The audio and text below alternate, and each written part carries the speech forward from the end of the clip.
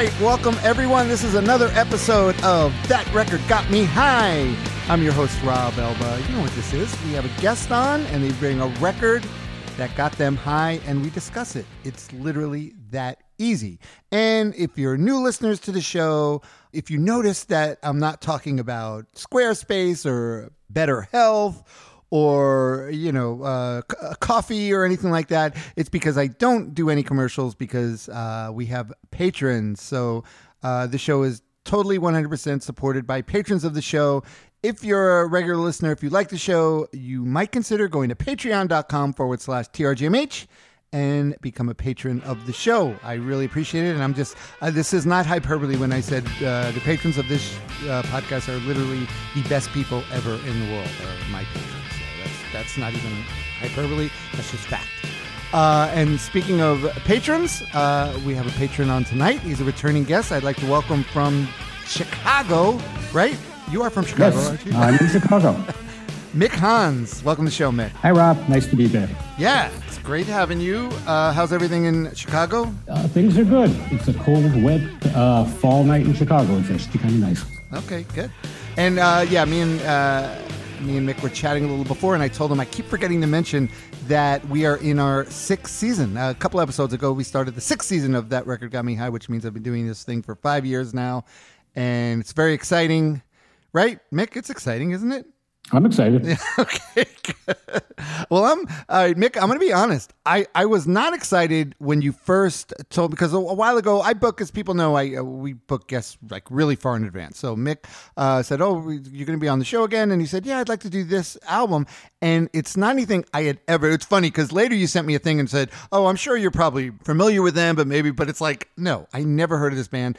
No, not at all. Not at all. Okay. But also I'm really excited because you're doing an album, a release that's really new. It came out last year. And you know how it is. Usually we end up people bringing records and 20 years old, 30 years old. A lot of people, because the records they love, a lot of times they're older. But it's always exciting to me when someone picks a new record. And this band or this guy, whatever, that I never heard of, he's amazing. He's unbelievable. I couldn't believe and he's been putting out records like this for 35 years. So all right. So yeah. This is a gateway. If you like what we do tonight, there's a lot more to check out. I started already. I started diving a little deeper, but tell us, what are we talking about? Sure. So we're going to do Little Eden, which is the new record, or a year ago, the newest record by the Bevis Fran, which is the band run by Nick Salomon in England, who had a little bit of buzz in the mid-late 80s and mostly have just continued on doing what they do, which we'll talk about for a long, long, long time. And I'm sure there are a few listeners who are as into it as I am and have a ton of records like I do, and it might be new for some people. So, yeah, I mean, I'm guessing it's going to be new for a lot of people just because I just don't recall it at all, and now I'm kind of wondering why not. All right, so when did you first discover this guy? Because he's from... Sure. So should I give kind of a little backstory? Yeah, give us a backstory. When he popped up and so on? Okay. Yeah, so, let's do it. Sure. So again, Nick Salomon is the leader of the band. There are people in the band with him and tour with him, and he tours occasionally. We can mention them later. But it's basically his band and his thing. And he was born in 1953. He's been knocking around various bands. He didn't really go anywhere, really since the late 60s. And somewhere, early mid-80s, 83, 84, something like that, he had a motorbike accident, just, riding home one night in London, got injured and sued, I guess, the local council committee or something. So there was some kind of a not giant lawsuit where he got some kind of a moderate settlement. Right. And he bought a home studio set up, basically, and decided to make the Vanity record he'd always wanted to make, because he'd never been signed and his bands had never, done more than a single or two here and there. And he put out a record called Miasma.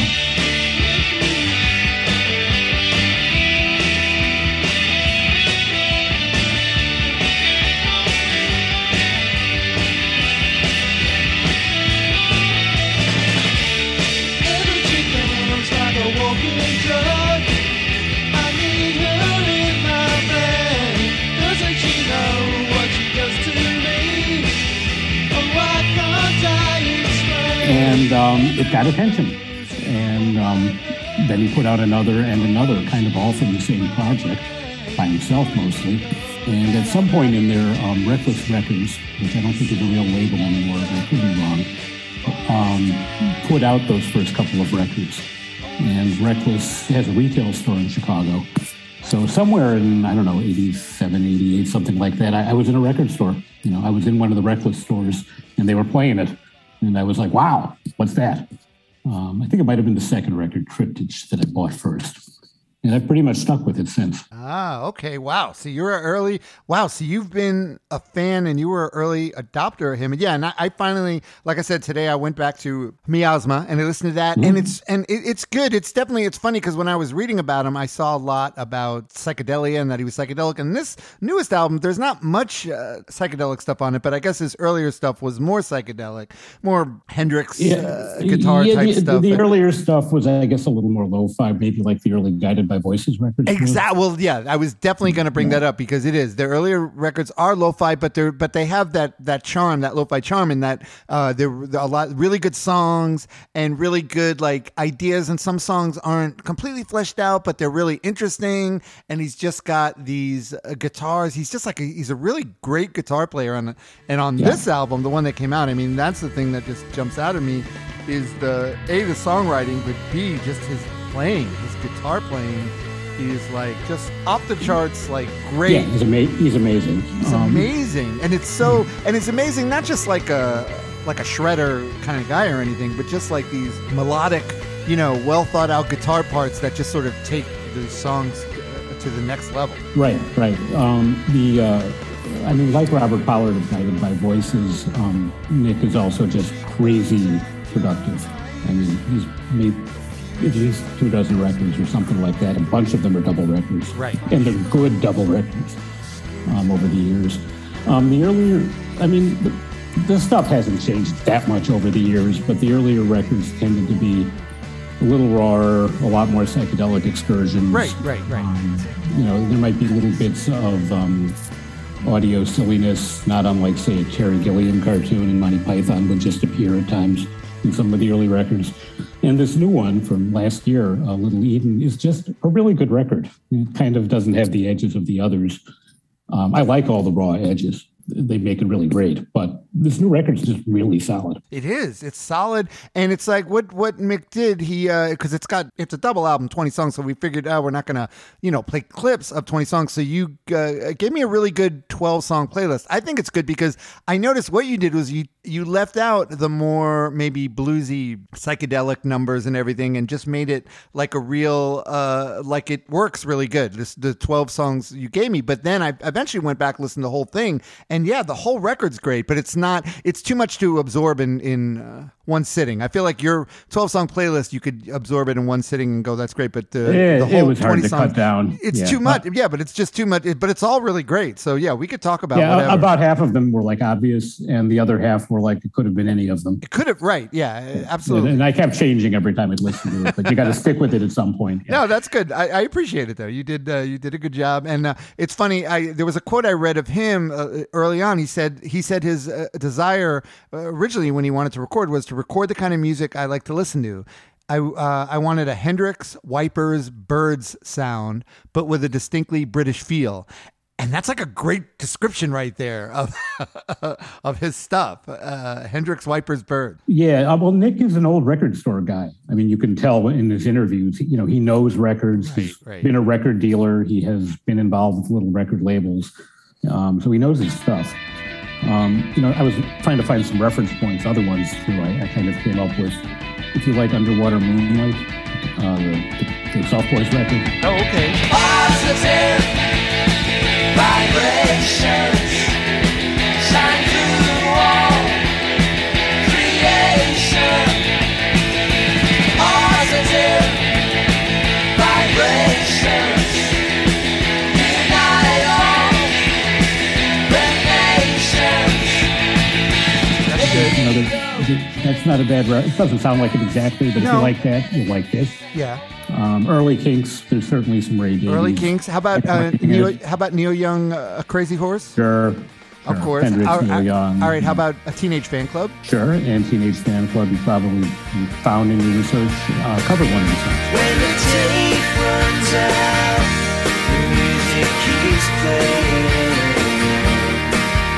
When the walls come down, it's still hard to cross the line. When it's I did not, but that's awesome. That makes total sense because I hear that. And also a Dinosaur Jr., which I hear, I realize there's a lot of connection because not only in his playing, in his guitar playing, his tone, and that he has the same sort of, not like him and Jay Mascis necessarily sound like each other, but they're both great guitar players that just are able to do these great solos that sort of become a major part of a song.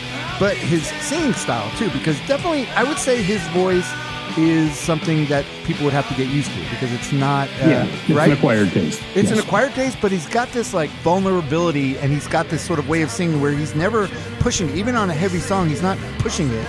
He sings sort of, it's got like a vulnerable, like soft quality to it that takes a little getting used to, but then once you get used to it, I think it's great.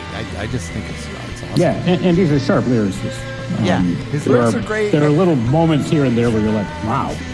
Yeah, right. And, well, that's true because, some of the songs, some of them will be like, kind of, the lyrics, they're okay, but then he'll throw in these parts, which we'll get to in the songs, just these lines or couplets that are just like really great. And he's also very earnest. I feel like his earnestness is something that comes across, like as someone who he's very, the way that he's singing his songs, like maybe he could have gotten some other singer to sing some of this stuff, but the fact that he's doing it all and everything, it just seems very, very real and very earnest. Yeah, and actually, so for on this particular record, like I said, he's usually got a band, which includes Adrian Shaw as his usual bassist, who has spent time in Hawkwind and the Crazy World of Arthur Brown, even. Oh, wow.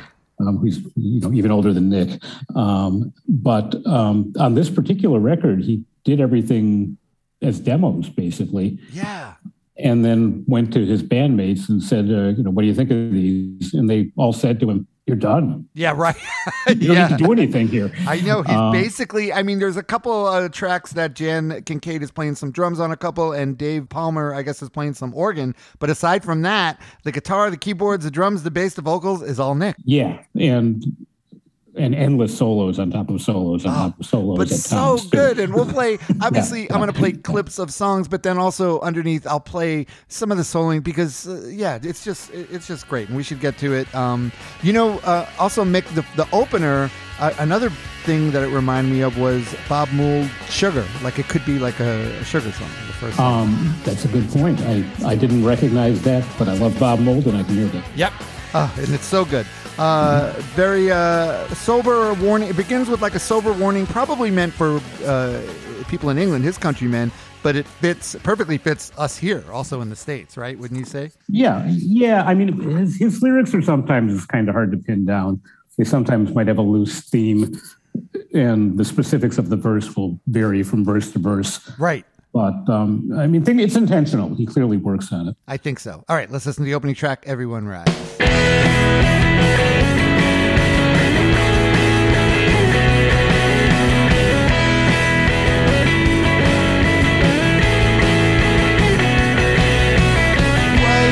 up, children, and gather around.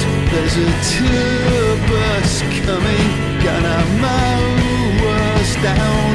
If we don't behave politely and obey the scary clown, everyone rise. Everyone rise.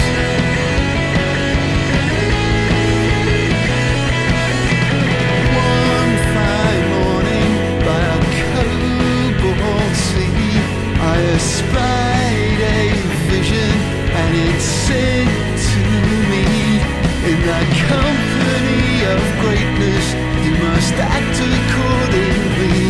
Everyone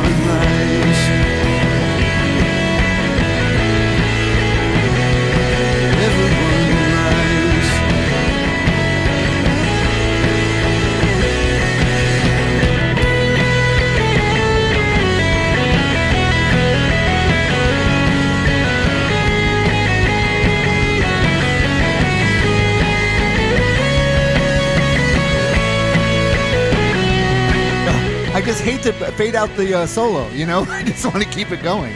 You'll want to drop in some bits of solos somewhere in here. I have to. Yes. Because his soloing, his guitar solos are lyrical, and they sort of carry the emotions of the song as much as the lyrics do, I feel. Yeah, no, they're thought out for sure.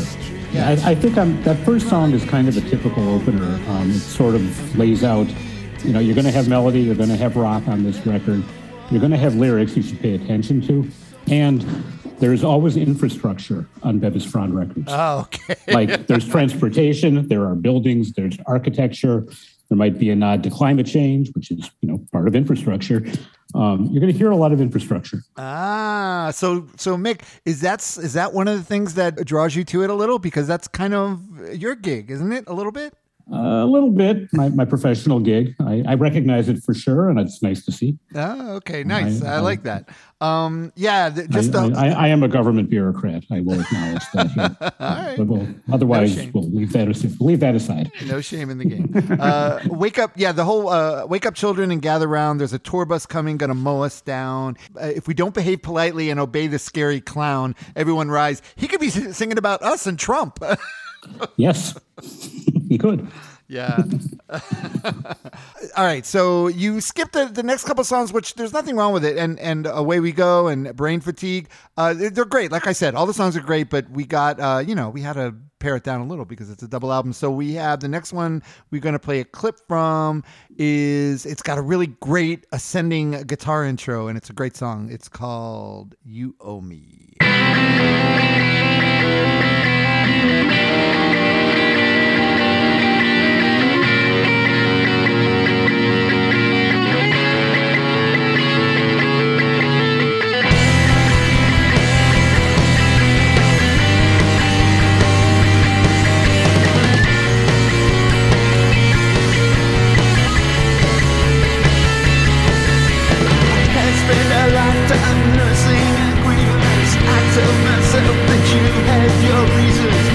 You're sorry cause I can't accept it. Or if my folks say that I should forget it, I can't ignore this feeling inside me. Voices keep whispering you can't abide me. Others are saying it's just paranoia. You wanna contact me, talk to a lawyer. You owe me. I'll try to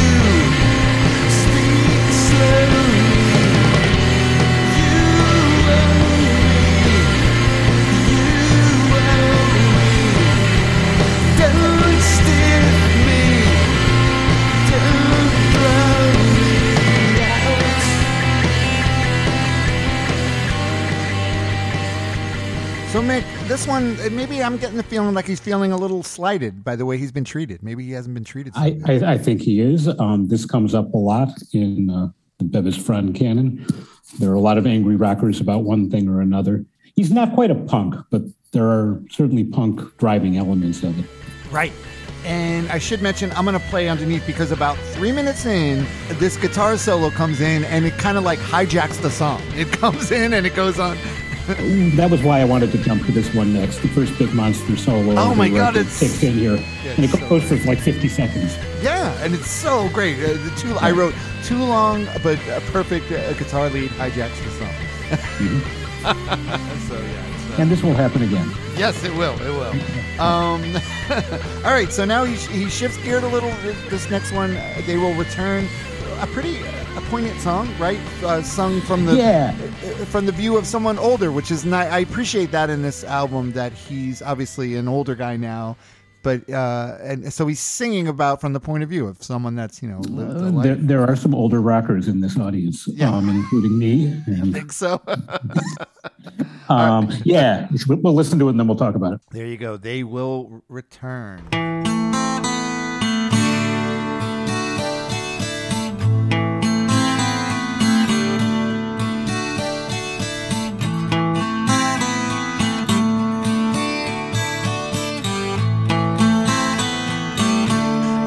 The dream was over, but everyone was bereft. But That's just an old boy's excuses for getting out of his depth. You see him in his corner. He says it's all turned out wrong, and it's just not like the old days, and all the good times have gone.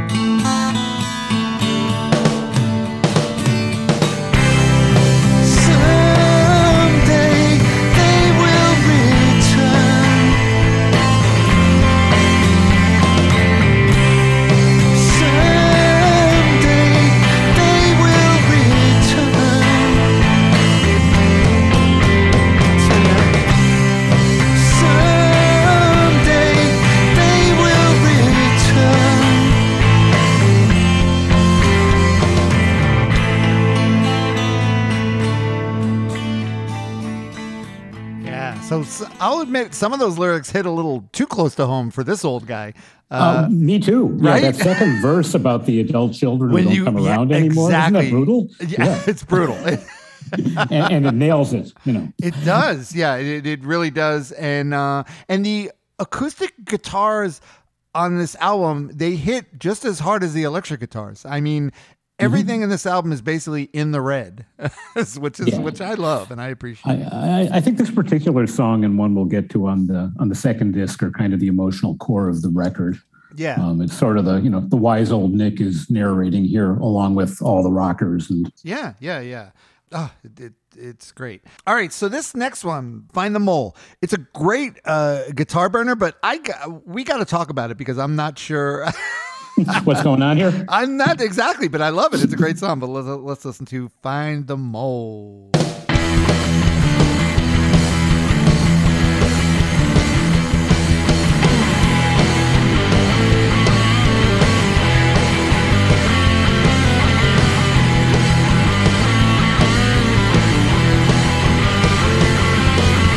Someone's talking to me, I don't understand the word. It's such a complicated language, and it's one I've never heard, and I don't know what they are saying, but I think they must be here because they all so want to find the mole.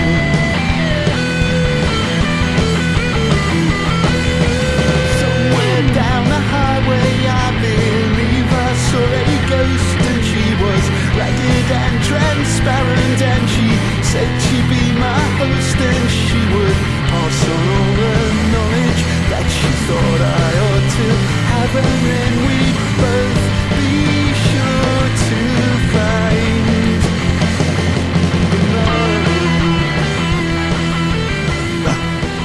the his playing on this is so great, I almost don't care. But Mick, what do you think? I was thinking, is this just about trust? Maybe. So my notes on this. Good. So these are my notes. Espionage? ? Aliens? ? Okay. Spectral visitors? ? Yeah. Rodents? ? Yes. Okay, I know, right? Because yes, it's hard. It's hard to pin down, and maybe that's great. You know, maybe that's his. You need to find the mole. Exactly. Right. Yeah. So, one thing I want to make sure I ask you, what's with the name? Because, by the way, is it Bevis? Because until you said Bevis, in my head, I was pronouncing it Beavis, the Beavis Front, but it's Bevis Front? Sure, like Beavis and Butthead. Right. In America, sure. Yeah, it's Bevis Front, and so there's actually a backstory. Apparently, when he was about 15, his schoolmate, Julian Temple, told him that's what you should name your band. Oh, that's awesome. Yes, and Julian Temple, explain who Julian Temple is, Rob. Julian Temple's the filmmaker. People said we couldn't play. They called us foul-mouthed yobs. But the only notes that really count are the ones that come in lads. They all drowned when the air turned blue, but we didn't give a toss. Filthy lucre ain't nothing new. We all get cash from chaos. He's a filmmaker. He's done a lot of rock movies, and he's also the father of Juno Temple, who's on Ted Lasso. Oh, okay. Well, that I did not He's know. the love interest on Ted Lasso. Oh, nice. Oh, wow. Look at that. Yeah. Oh, that's so okay. Yeah, Julian Temple, she happened to be a schoolmate of his, all those years ago. right? And he tells him to name your band the Bevis Front, and he did. Yeah, I don't know why, but Oh, yeah. okay, all right. But there is a story to it. Okay, that's good. High school friends, whatever. Yeah. All right. So we get another one you picked. This is a whole good run on the album. And the next one here, let's listen to a little of Do Without Me.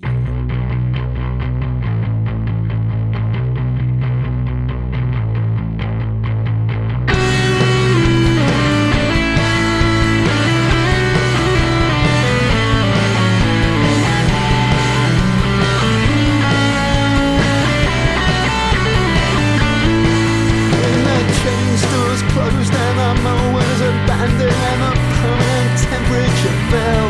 Some of the toys were distributed to hard-eyed children, but most gathered dust on the shelves. And I was standing outside the perimeter fence with my analog camera gear, while fat security mercenaries held up their hands saying you can't take pictures here. And I've been hated, lauded, dropped and interviewed, searched and questioned about my attitude. Stick your pointless feud, you can do without me. You can do without me. You can do without me. Do without me.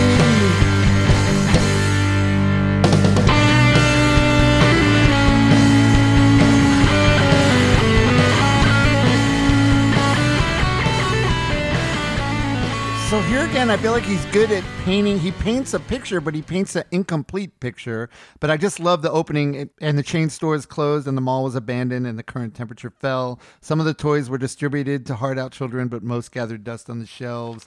Yeah, so he's just... And then he's being harassed. Yeah, I've been beaten, lorded, dropped, and interviewed, searched and questioned about my attitudes. My attitude, yeah. Your pointless There are feud. a lot of songs that Bevis Front does about being unhappy with the music business, which I think skitters through this one, but it's not the only thing going on. Right. And there are a couple of monster solos in this one. Oh, yeah, just the soloing in between the verses is so emotive and evocative. Like I said, they're just as important as the lyrics. And that's really what grabbed me first about this record because, Mick, like I said, someone gives me a record and I see it and I go, oh, okay, I never heard of that. And I don't know if I'm going to like this. And but the thing is, I have to listen to these records for a week no matter what. This is your assignment. And I've just been enjoying it so much because I'm like excited. And then I'm thinking, well, is everyone going to know about this? And I'm thinking like some of my friends, like Rat, my friend Rat Bastard, who I know we mention all the time, is a huge Guided by Voices fan. I'm thinking he has to know this band. And I'll probably tell him about it.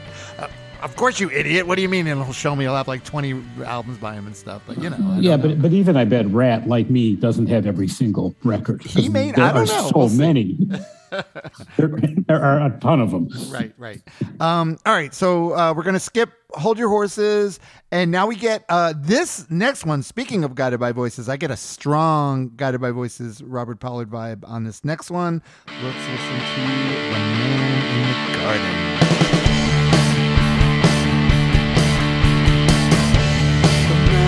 Garden grows his own. I don't bother him. I leave him to cultivate his seedlings out of the sight of passers-by. The man in the garden works alone on his greenery.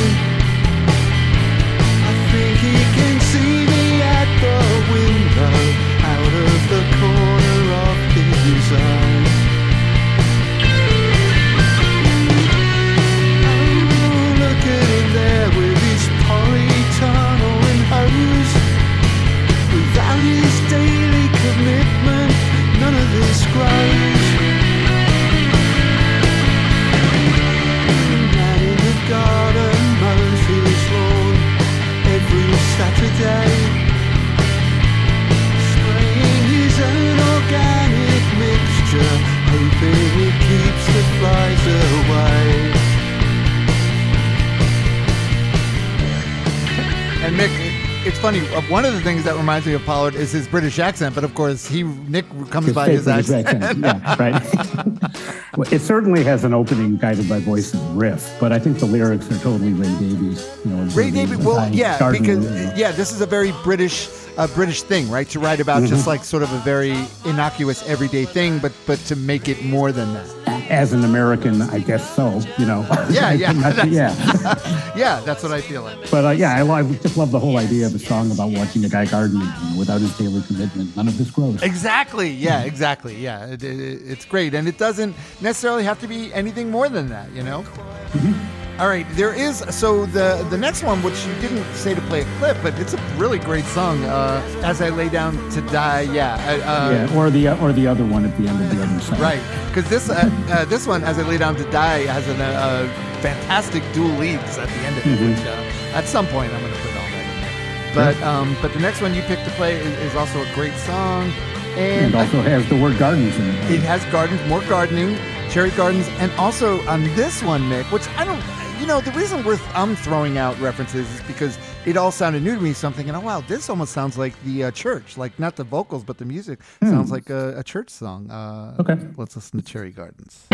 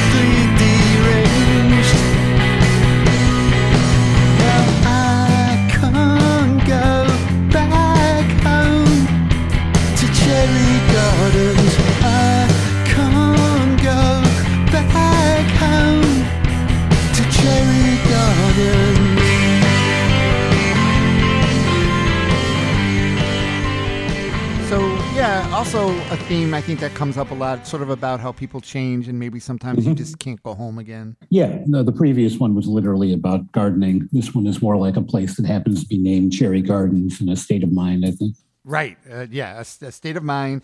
And Mick, I wanted to ask you, did you ever get to see him or them live? No, I never have. He hasn't been in the States a lot over the years. But there is some YouTube video you can find. Yeah, there's actually, it's actually, because he is pretty obscure, it's hard to find too much. Like, I could not find lyrics to this, but it's pretty easy. The way he sings, it's clear and it's easy to hear what he's singing, which is good. But I should mention, if you buy the physical CD, there is a lyric insert. Well, you know what? I went to I was going to say, I should mention I purchased the download of it through Bandcamp, because he has a Bandcamp with a bunch of stuff, and I got the download. The CD's sold out, actually. Yeah. Oh, really? Okay, well, good. Good for Nick. That's because we're doing podcasts about I wouldn't have bought it anyway. I don't buy physical things anymore. Just buy download. But I'm happy to say that it's on there, and you could get this on his Bandcamp, which is always awesome, because then the artists actually see the money, which is great. I love the kiss-off line in there where he says, I can't believe how much you've changed from gentle and sweet to completely deranged. Yeah, it's great. There's great. A lot of those kind of lines on this record. Yep, exactly. All right, so There's Always Love is a really sweet song about letting go of anger and regret, right? And I like the fact that he'll sing something like this, and it's very earnest, but that he's not he doesn't have any problem being this vulnerable sounding. Let's hear There's Always Love.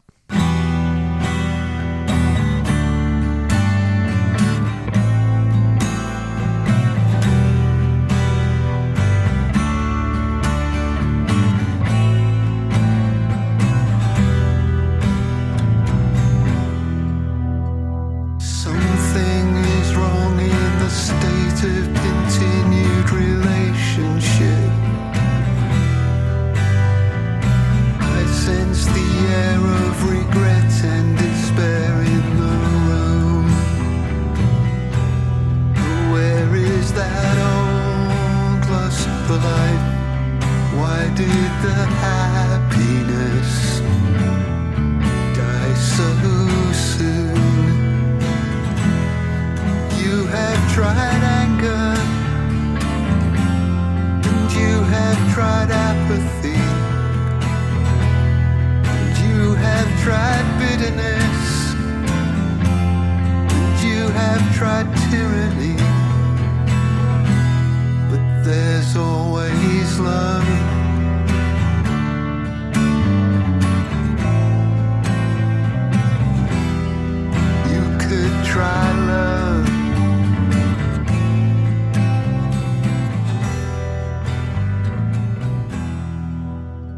So yeah, Mick, you have tried anger, and you have tried apathy, you have tried bitterness, and you have tried tyranny, but there's always love. You could always try love, Mick.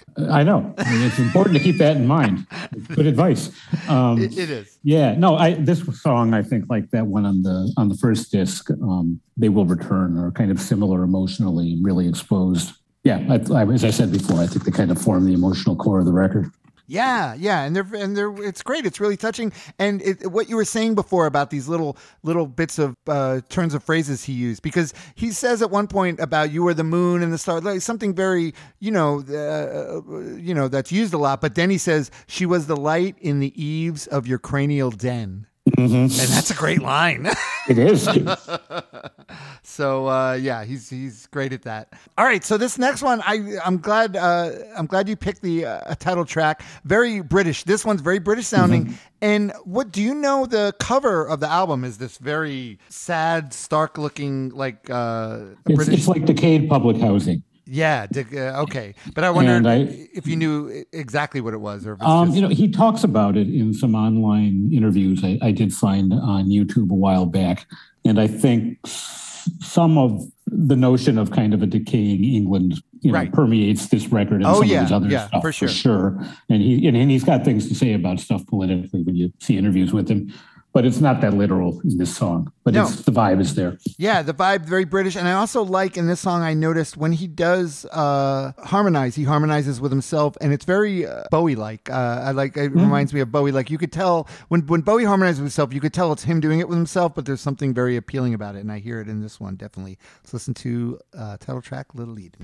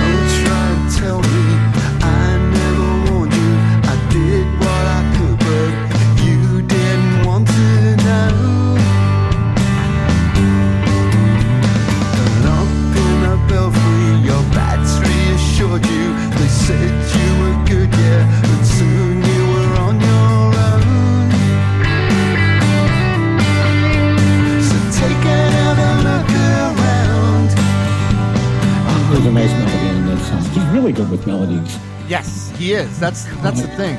He just keeps pulling out more of them. It's kind of amazing.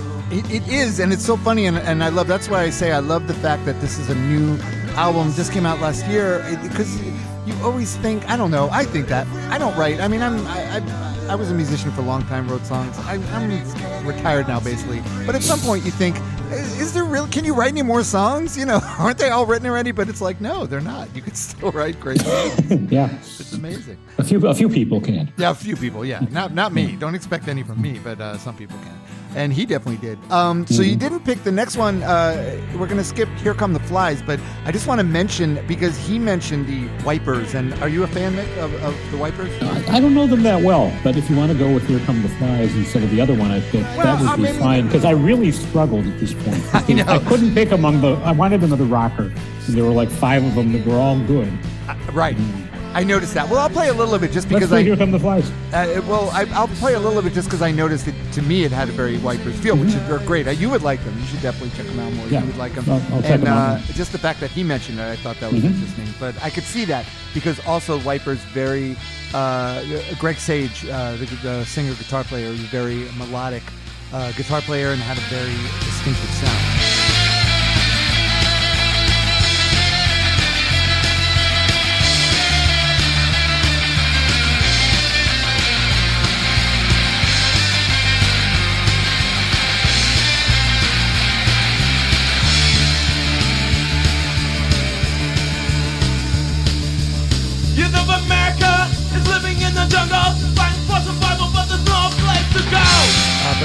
No, the one, you've got a really musical, really catchy song, Pasted All Over, especially the chorus.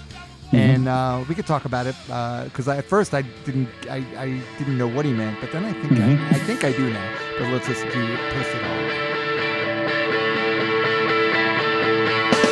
I made my languid way to tangled double tops. I stood for frozen hours with shattered bus stops.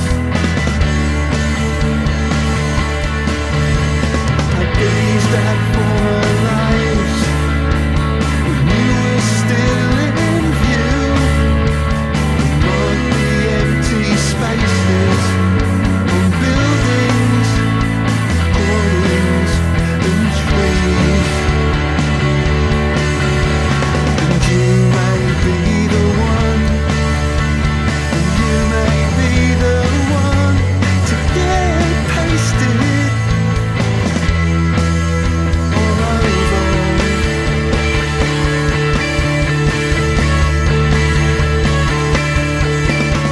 It's not my style to know. Yeah, it's a really catchy song, but I think I was just overthinking it because what do you think he's talking about? What is he saying? Well, I worked on that too, and I couldn't come to a final conclusion. I mean, pasted all over, you could be talking about having your face pasted on billboards and magazines, or That's what I'm thinking. Or are you getting punched in the face? See, I'm thinking maybe it is someone who outgrew him. You know, they feel like they outgrew him, and then they became famous, and now they're pasted all over the world. You know, their face is pasted all over the world. It could be, but I think he intentionally will move he'll use a theme or a line, and then he'll do several takes on it within the course of a song. Yeah, which both is great. may be right. Which is great because it keeps two geezers like us guessing, right? So We're talking about it here. That's right. All right, so this one you picked, My Own Hollywood. This, to me, sounds like a single. And then I looked, and I think he did release it as a single, or it is, at least on Spotify, it is listed as a single also. You know, I didn't know that, but this is a good moment to bring in a little more of the backstory. Yeah, do it. So Nick jokingly says he's got two almost hits from his early records. One of them is called Lights Are Changing, and one of them is called He'd Be a Diamond. And they were both covered by Mary Lou Lord. Disappearing out of sight along the open road into interstate horizons. I had no time to be loved, like a silver bullet from a gun, an arrow from a bow. Oh, that's one right. Mary Lou Lord record that they tried to break her on that probably nobody else remembers except you because you lived in Boston, right? Yeah. Yeah, but she's great too. And she's on most of her records, she's had a Bevis Franz song or two, and they've got an artistic connection. Right. And this particular song we're about to hear reminds me of those two almost hits. It got the same vibe. Oh, okay. Yeah, and it does. I mean, this sounds like I It's said, a great it song. Sounds like a single. It's a great song. Yep. Let's listen to My Own Hollywood.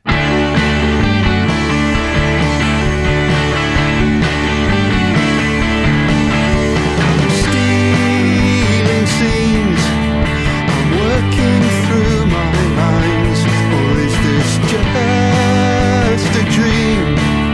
I have them all the time, and when I look around, I suddenly wake up and I make passerby in my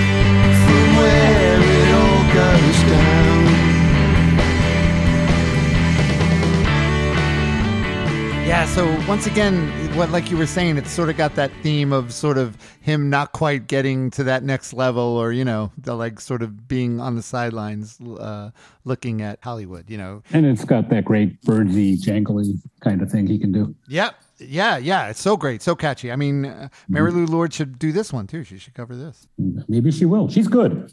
She is good. Her stuff is worth digging into if people don't know her. Oh yeah, definitely. All right, so this is great. Mick did a really good job, because not only did he gave me his list, but then on his final song, his 12th song, he wrote run out music. Like he's telling me, oh, you should use this run out music. And guess what, Mick? Of course, that's perfect. I am going to use this. Of course you are. Yeah. Because it's a 10-minute plus song of this like breathless, just the song itself is really great. It's like this, because finally he's got like this little cautiously hopeful, joyful little thing about not giving, like hanging on to your dreams, and never giving up. And then, and of course, and then it's got these guitars, like they sort of go in and out, and he's got multi-track guitars going on in the end, and it just goes on, and it's so great. It's wonderful. But I'm going to play a little of it now, and then I'll play the rest in the thing. But let's listen to a little bit of Dreams of Flying.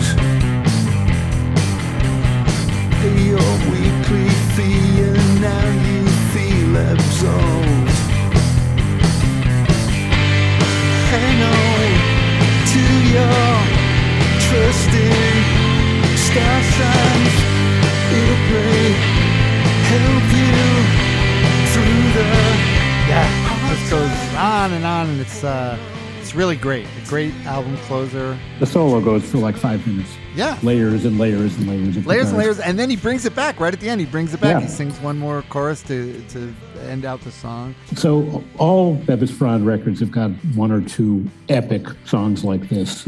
Some of them are 10, 12, 17, 25 minutes. Okay. This is a relatively tight one. Right. That's funny. So Mick, if someone's listening to this and they're going, "Oh my God, this is great! I want to die," where would you recommend? Because, like I said, I went back. I was listening to Miasma, which is great. It's really raw, lo-fi sounding, but you could tell there's some great stuff on there. Yeah, there is. I was listening to them, go, "Oh wow, this is really good." But where? There are some good ones to start with. Yeah. There's Cherry Red Records started a reissue program with them at some point 6, 7, 8 years ago. Oh, okay. And then they abandoned it. Oh well. But they didn't fit. They put out a couple and then they stopped. Right. But they put out one really good sampler of those first couple of records called High in a Flat. So that's kind of a greatest hits record. Oh, okay. That's great. That's good. And it's hard to find on CD, but I think it's online somewhere. So that would be a good place. New Riverhead, people point to as like one of his best records, but I don't know that it's any better than a whole lot of his others. Right. He took a few years off from, I think, about 2004 to 2011, and everything he's put out since then is really good. Yeah, I mean, I was just... And everything before, too, but, Right.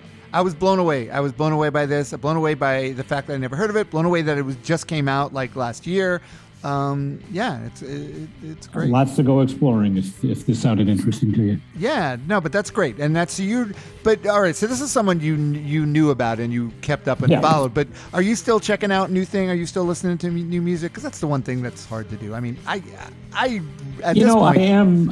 You know, when people turn me on to it, or Right. I maybe hear it on the Underground Garage or something in the car, but Yeah. it's hard. It's especially hard, when your right, peer it is. group, you know, is not saying, "Hey, did you hear this?" very often. exactly. That's the one thing. I mean, thank God I have the show, or else who knows? Yeah. I'd just be listening. Well, to no, my I've same- discovered some stuff on here that I'd heard of a little bit, but I've wanted to dig in further that I didn't know. Right, So this right. show's done that for me for sure. Well, that's what it's all about, Mick. And And everybody should join as a patron. well, there you go. That's what a wonderful segue from Mick. Cue Don't that for- up. Yeah.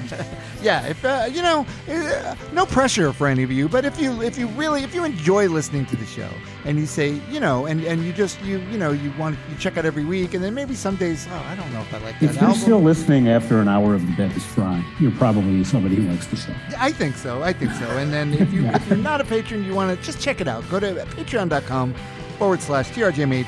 For a little, the first tier is only $2 a month. You barely miss it. You probably get charged like fake charges even more than that on your card that you don't even know about now. So, if you want to, I'd appreciate it. Also, don't forget everyone on Instagram and Facebook. You could follow me at That Record Got Me High. Also, that Facebook group Got Me High. On Twitter, it's at TRGMH Podcast. You email me at trgmh33@gmail.com. With anything, I get great emails from people just letting me know that they enjoyed shows. I'm not that I'm asking for bad emails, for mean emails, but I haven't gotten one in a while, so that's good. But usually they're not emails, though. Usually they're like comments, like online or something. So Well, I struggled with Gastric My Soul a little bit. Yeah, But I wasn't gonna send an email and complain. right, yeah, that was right. Why would you do that, Mick? Yeah, of course you would. No, you're a good guy. All right, well, yeah, Mick.